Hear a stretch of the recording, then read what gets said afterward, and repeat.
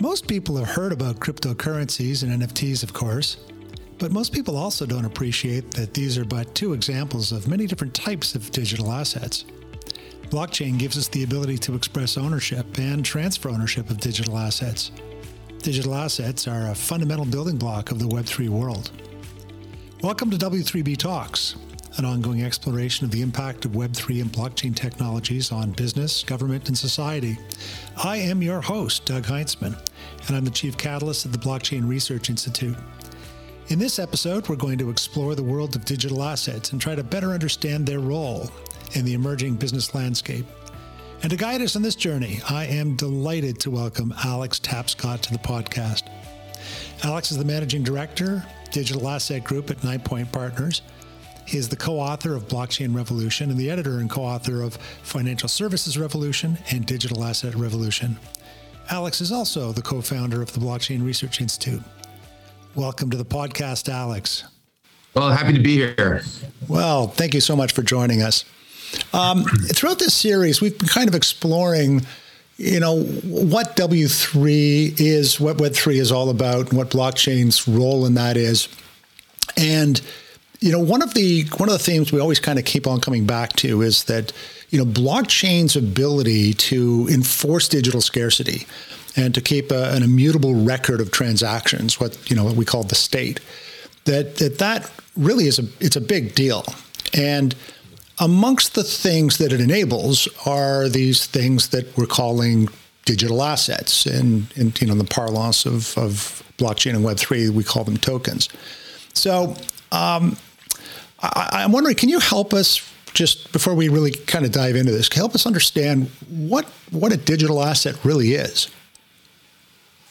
Yeah, absolutely. Well, that was actually a terrific introduction, Douglas. Basically, what we're dealing with now is sort of a new era of the web. That's the way that we think about it at the Blockchain Research Institute, and that's the way I think that more and more people are, viewing this new industry, which is that for decades we've had an internet of information, and that's been great for moving and storing information, for democratizing access to information, but it actually wasn't very good for moving and storing assets. And that's because the internet was not really ever designed to program scarcity. So when you send someone information online, whether it's an email, you tweet something, you blog, or post something online, you can create copies of it and send it to someone else. Now, that's great when it comes to information. It sort of democratizes information, but when it comes to things that have value, it's a big problem. And basically what's required is for people to be able to trust that when they receive something of value online, that it's the only one of its kind. And that's the double spend problem that no doubt many listeners have heard about. That's been very tricky. And that's been solved thanks to the invention of blockchains. Blockchains are, really the back end for Web3 and for digital assets. They are decentralized ledgers that give anybody the ability to see and verify that transactions are final and accurate, and that the things that they own, they actually own. And that's, big innovation. So digital assets themselves are manifestations of digital scarcity in Web3, and they can really represent just about anything. If you think about, the website as sort of the killer application for the first era of the web, and maybe, blogging or file sharing is a killer application for the second era of the web, then when it comes to Web3, really it's tokens that are the killer application. And if a website is a container for information, a token is a container for value or a container for assets. And it can contain basically anything of value. The first iteration of blockchains, the first killer app would be Bitcoin, which is designed to be a form of currency, a way to store value and to move money that's not reliant on governments and banks. And that's a really interesting use case, but it's one of many use cases. The token as a container can be programmed to hold just about anything. And this is something that we spent a lot of time researching at the BRI and have included in books and papers and speeches and the like, trying to help people understand just what exactly that taxonomy of digital assets looks like. Okay, so let's start there. I mean, I'm sure that a lot of the audience has, of course, heard about cryptocurrencies, and you mentioned Bitcoin being one of them.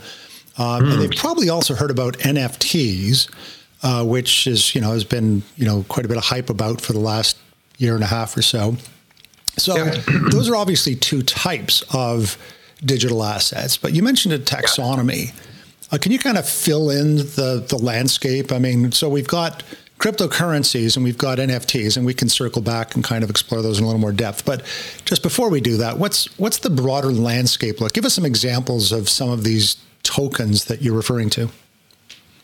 Yeah, well, a token can come to represent just about anything. And I think that it's important not to get overly focused on what's out there today. Oftentimes when there's a new technology, the first iterations of that new technology are what they call skeuomorphic. In other words, they resemble things from the era before that technology existed. So with the internet, a lot of the early examples of, web pages and email, online catalogs, classifieds, et cetera, these were all things that existed before they were just moved online.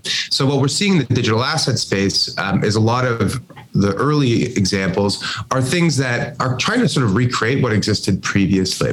Having said that, we've done the analysis and basically concluded that if you look at the entire market size of all digital assets, they fall into one of 9 different categories. So I mentioned, and that's the taxonomy that I was referring to. So I mentioned cryptocurrencies. Money is something that's very specific in what it's trying to do. It's trying to be a medium of exchange and a store of value and a unit of account. And Bitcoin, I think over time has demonstrated that it's a store of value, if not a volatile one. And it is a medium of exchange. Whether or not it ever becomes money in the way that, dollars are money, we'll see. But that's one of 9 different categories. The other categories are things that would be familiar as well to people who are, coming at this from a traditional perspective. One example would be something like a securities token. So a securities token is a digital asset that represents security, and a security can be any financial asset, right? So something like a stock gives you a share of a common enterprise. A bond, it gives you, a stream of cash flows and the promise of a repayment down the road. Any of the business logic of assets in traditional markets can be programmed into digital goods, right? So that container could include shares. The container can include bonds. Another thing is a stable coin. A stable coin is a digital asset that tracks the value of some other asset in the traditional world. Most typically, it is a currency like the US dollar. So there's about $150 billion of circulating supply of stable coins, and almost all of that tracks the dollar. But there's no reason why it couldn't track something else. Facebook launched a project called Libra that was intended to basically be a global currency backed by a basket, and they ran into some problems with the government and had to abort that. Interestingly, the founding team from Libra are now out with their own project called Aptos, which is already a top 50 project in the space. So maybe a missed opportunity by a Web2 legacy company. But stablecoins really are designed to be payment system that uses digital assets. So for global payments, it can take days, sometimes weeks, to settle transactions between people, depending on their banking relationship or lack thereof. And stablecoins allow people to move money in the form of dollars, peer-to-peer, and instantly in a matter of seconds. So there are huge opportunities inside of digital use cases in the digital asset world, but also more in the more general sense for the economy as a whole, for moving money around the world, right? Whether that's between businesses on different sides of a border, people on different sides of the border, doesn't really matter. Another really interesting asset that we've spent a lot of time on are called natural asset tokens. So natural asset tokens are a way to tokenize some physical good in the real world, typically a commodity. And one really interesting example of this is carbon. Carbon is something that is created by virtue of burning fossil fuels. It's the big externality of industrial production and of transportation and so forth. And it's also the thing that is warming the planet. And if we don't do something about reducing the carbon in the atmosphere, then the world might become inhospitable for large parts of the population. So this is the kind of thing that we need to sort out right away. There has been a real sort of lack of consensus around carbon credits. There are various different standards in different parts of the world, and there's no sort of global registry. Well, a blockchain is a decentralized ledger of transactions that is globally accessible, is trusted, that anybody can access, but no single entity, can alter or manipulate. And that kind of technology is a really great basis for creating a global decentralized carbon registry, right? So there are lots of really interesting projects, many of which I think are going to be actually presenting at W3B on this very subject, which is how can we use Web3 tools like tokens to solve global problems? How can we use them to create a market solution, perhaps, to something that until now has not had a way to be captured by a market? And that to me is really exciting as well. Some of the other kinds of assets in the taxonomy that are not skeuomorphic, they're not based on the way the world used to work, but rather on something really novel and new, are things like governance tokens. So a governance token is the native asset of a decentralized application. And so what does that mean? So basically, a lot of Web3 projects and applications are trying to recreate or do better what traditional software does today, but in a decentralized and trustless way. And basically all that means is that they run on a blockchain. They don't require a central party to act as a trusted intermediary, and they're difficult to shut down or to censor, right? So anything that is, centralized and domiciled somewhere and has a trust and acts as a trusted third party is it can easily be shut down or censored, and that's true in lots of different parts of the world. So these decentralized applications are sort of, by their nature, exist as software. And so they need a different kind of way to represent value. Instead of shares, they use this thing called a governance token. And a governance token basically gives holders certain economic rights and as well as certain say into how a piece of software is run. And what's different about governance tokens compared to, say, shares in a company is that by being an early adopter of a new service, you can actually earn a share in that very thing. A good example of this is, when I was 18 years old, Facebook was invented.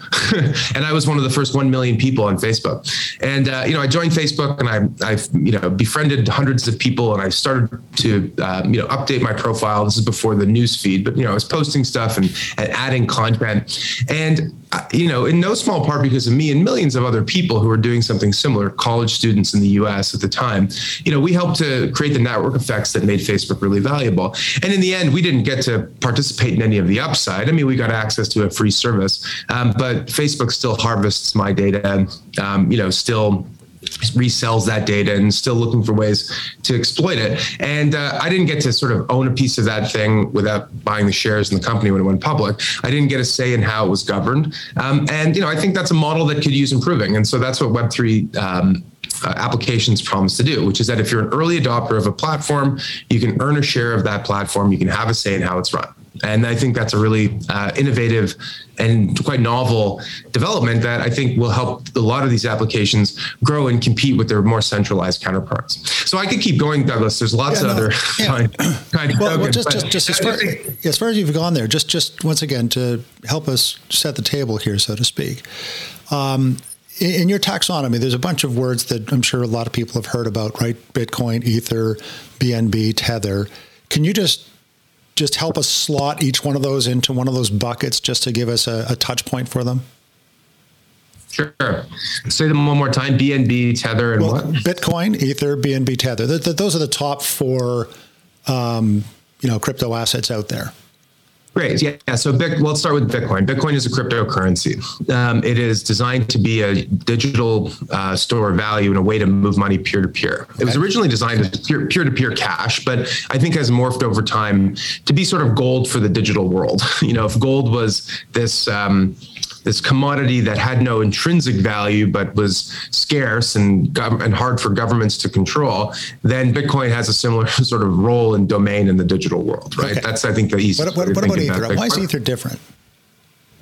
Yeah, Ether is different because from the get-go, Ether was designed to do more than what Bitcoin does. So you can think of Bitcoin as a single-purpose technology. The Bitcoin network and the blockchain that is the back end for the Bitcoin network is designed to move and store Bitcoin and to do so securely and peer-to-peer. And it does that really, really well. But that's all it's designed to do.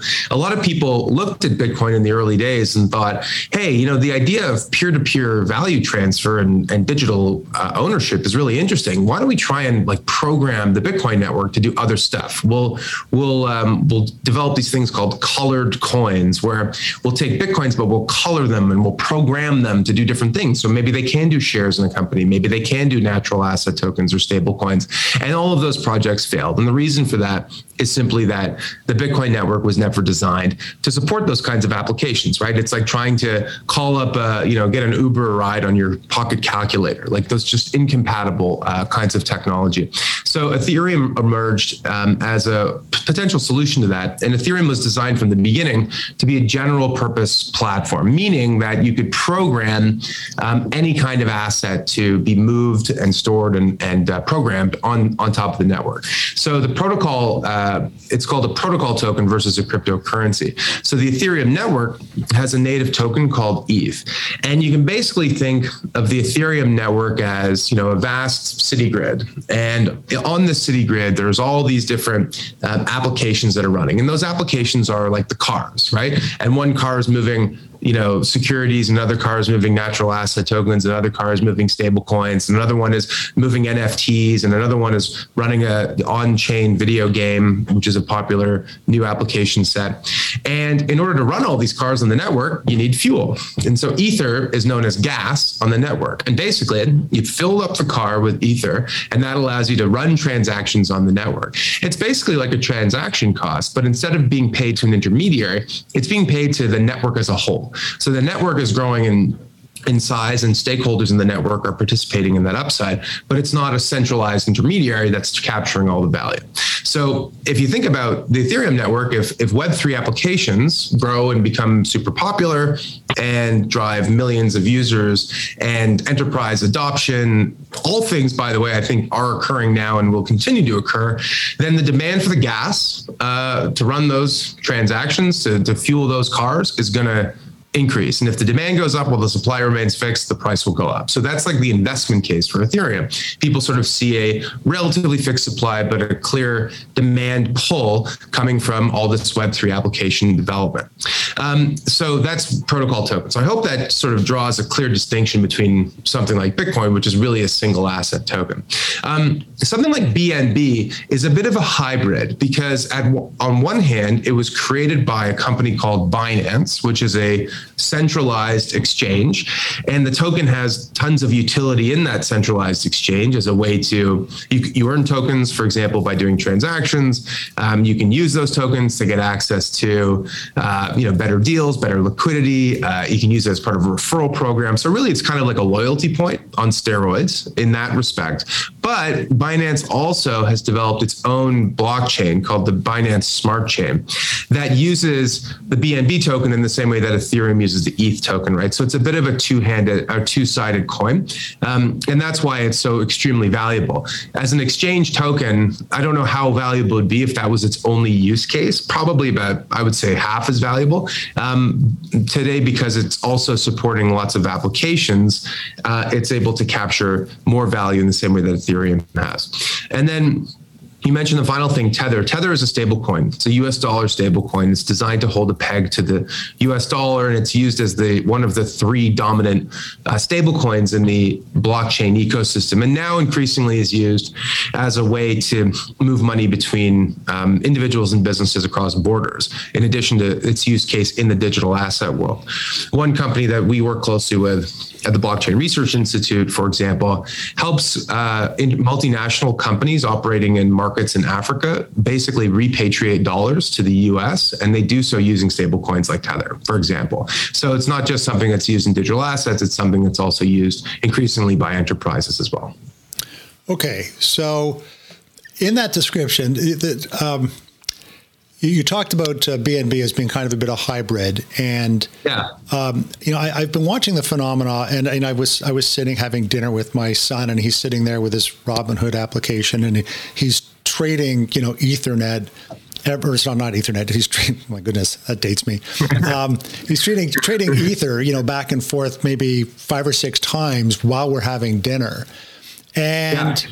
And he is actually a Web3 person and really fully understands it. But I think there's a lot of people out there that are going in and out of these positions, or at least have been for the last few years, that really may not even have any idea about the fact that something like Ether is a utility, token, and it actually is an internal currency that's used to pay for network resources to execute application logic. It's more of a speculative asset that, they're kind of in and out of sort of quickly. How does the intersection between the fact that this digital asset has, an intrinsic value in terms of being able to spend it to execute business logic on this big distributed network, and the fact that there's so many people interacting with it that simply view it as a transactional speculative asset, does that help the situation or hinder it? I mean, does it inflate the cost of running things on the network unnecessarily, or how do you see all that landscape? Yeah, so that's interesting. There's a few different ways to look at that question. So I think that speculation is, by and large, like a net positive. It's in the same way that, interest in owning shares of a hot startup or company can help that company to raise capital and become, to grow and be successful. I also think, however, that it helps, it hinders the industry and the ecosystem in the mainstream media because it conflates utility with speculation. I think a lot of people, to your point, just assume that this is, just a big casino and everyone's sort of gambling by buying tokens and hoping that they go up. And obviously there's a lot more going on behind the scenes and a lot more intrinsic value that's being created.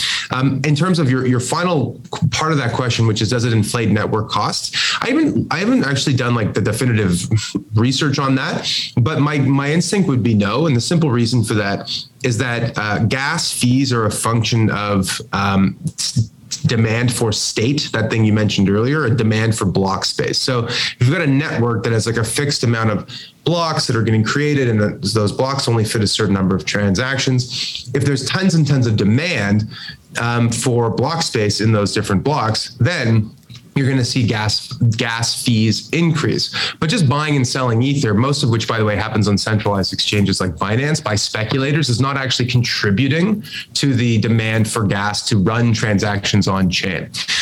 However, that issue that you raised, which is there greater congestion in those blocks, is an interesting one, because what's happened in the Ethereum network is largely it's been a victim of its own success in a way and has become extremely congested. And as a result, the fees on the network have increased. Now, this could be transitory, to paraphrase the Federal Reserve. Gas fees could go down as the network becomes more robust, which is something that is in the roadmap. But at least until then, a lot of people are looking at other protocols to support application development and to support transactions. And that's why we've seen projects like Solana, for example, or even Binance Smart Chain, BNB, capturing value away from Ethereum recently. And then I would just finally add that, when it comes to speculation, I think it's easy for people to dismiss what's happening in a lot of these different assets because of the sort of eye-watering valuations they see in some of the headlines. And I think that's especially true in NFTs. There's lots of different NFT projects that have become popular with internet personalities and celebrities where they're spending hundreds of thousands of dollars on, scarce cartoon versions of themselves or some other figurine.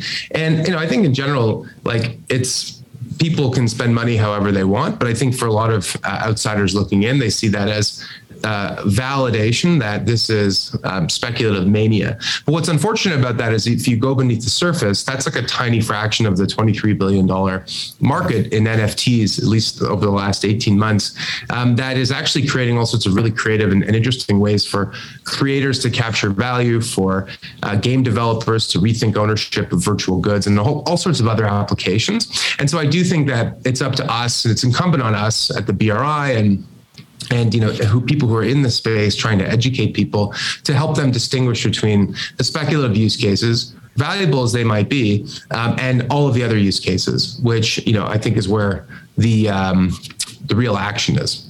So I'd like to dig down into that in a little more detail, but But before we do, just in terms of, making sure that everyone understands kind of what the vocabulary is, a lot of people have heard about NFTs. And NFTs is just an initialism that, that stands for non-fungible token, right? Which, of course, kind of suggests that there's something called a fungible token. So just in terms of educating us, can you just give us a quick description of what the difference is and why non-fungible tokens are different than fungible tokens? For sure. So NFT stands for non-fungible token, and it's a classic example of this industry choosing just the least appealing kinds of words to describe things. You called it something different in Blockchain Revolution. You called it a crypto collectible. A crypto collectible. Crypto collectible, but they're the same thing. Which is a good word.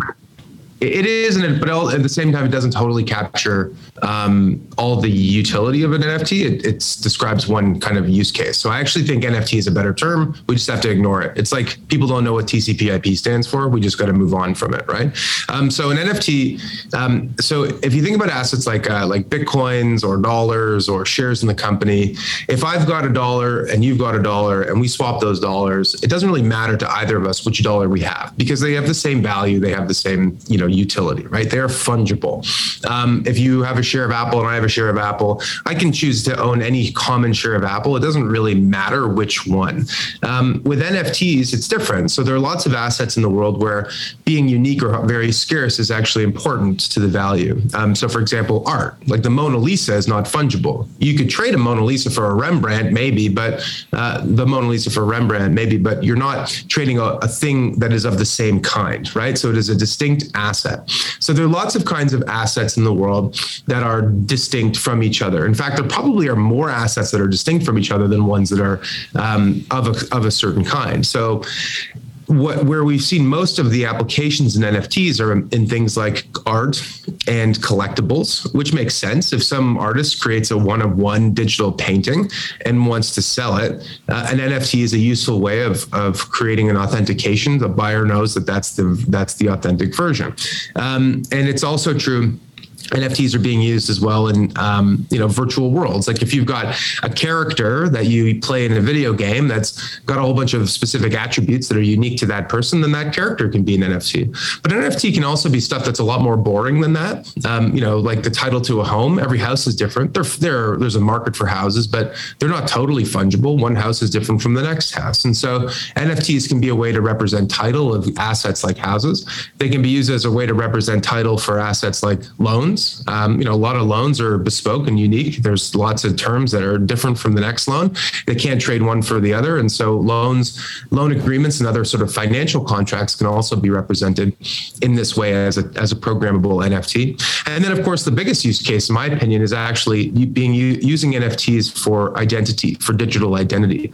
Mona Lisa is non-fungible and art is non-fungible. Another thing that's one of one is you and me, right? There's no other you, there's no other me.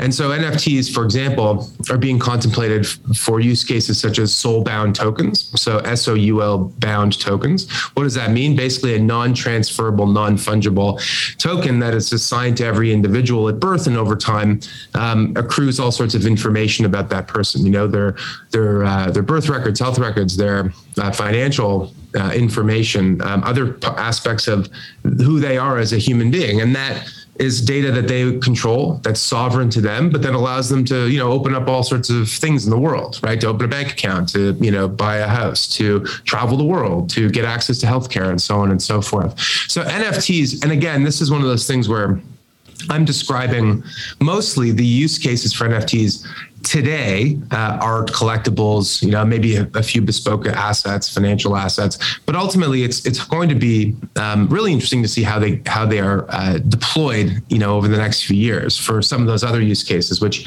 are not commercialized yet, but I think ultimately could become extremely important. Yeah. So, you just hit on, I think, kind of the big question here is that, while having these digital assets sounds like, this is a very powerful primitive, right? It's a building block that we can use in many situations and build all kinds of interesting systems on top of them. You just talked about a very important kind of use case, which is the digital identity use case. And I can well imagine all the various different configurations of systems that could leverage that kind of token and create a lot of value. And I know there's geographies. I think it was in Korea or Japan. They're making a really big push around this, and they believe that about 3% of their GDP will be the economic value of their digital assets. Their digital identity system, which is an enormous amount of value. Yeah. So that's kind of exciting. But I was thinking of some of the other places, and one of the areas that I've been doing a lot of research around is on supply chains. And supply chains, I think the pandemic really exposed just how fragile some of these supply chains are and how rigid they are. And it's become abundantly clear that we need to have a lot more visibility. They need to be a lot more adaptive. And governments are going to want to find out ways of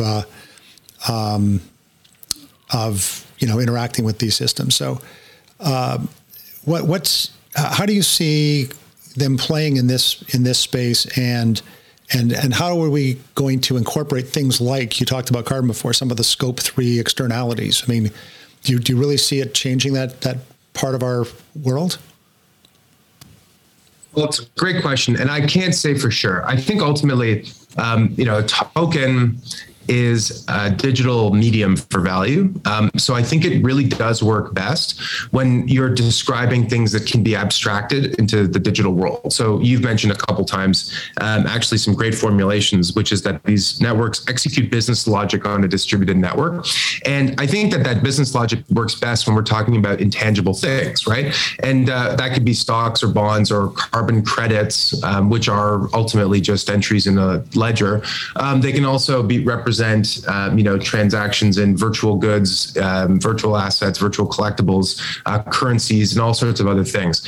Where it starts to become a bit trickier, I actually think, is when we're with the intersection of this virtual tool set and the physical world. So the opportunity for supply chains is that there's all these different stakeholders in a supply chain or in a supply network, right? It's not really a chain. And everybody would like to be operating on the same information that they can all trust and know is timely and accurate.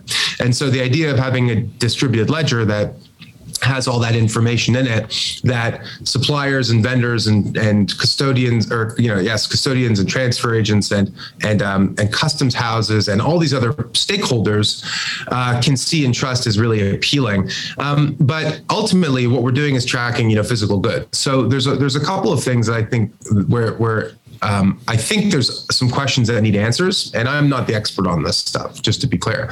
But around the provenance of assets, you could say that thing came from the place where it came from, but who's to say that the data that's going in or the product that's going in is in fact the product that you think it is? And then at the end state, when those assets are acquired, everyone can trust that the information is accurate, I guess, assuming that there's some sensor on the device that hasn't been tampered with, right? And so there's all these different things that I'm not sure what the answer is. I'm sure there is an answer, Douglas, but it's almost not really for me to comment on it. We actually have a book called Supply Chain Revolution, which probably answers, I have to go back and revisit it, but probably answers my concerns or questions in far greater detail and more eloquently than I ever could.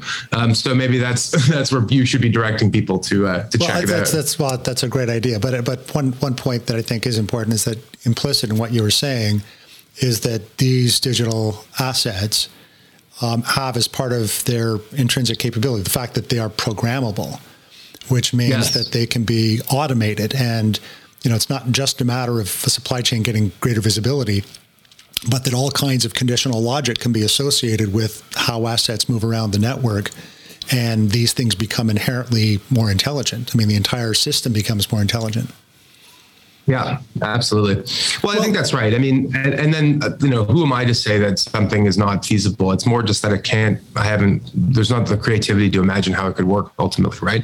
And I think that's in a way, that's a convenient cop-out that some people use with new technologies. They say, never confuse the first example of the technology with what it will ultimately become. The first killer app for the internet was not email, or sorry, the big killer app for the internet was not email, it was the web browser, it was as, the web as a communications and collaboration tool. And maybe with blockchains, the first killer app is not necessarily Bitcoin. There are all these other use cases in other industries. But that's true. But also you have to be able to develop the roadmap and into how we get to that point, right? And you have to be able to answer the hard questions and the implementation challenges about how that comes about. Well, I have a whole long list of questions, and we could continue this conversation for many, many hours. And we have had versions of this conversation for many, many hours. Thank you, Alex. That was really fascinating. And thank you all for joining us for this episode of W3B Talks. You can find research on this topic and other topics at blockchainresearchinstitute.org. I'm your host, Doug Heintzman. We hope you'll join us for our next episode of W3B Talks.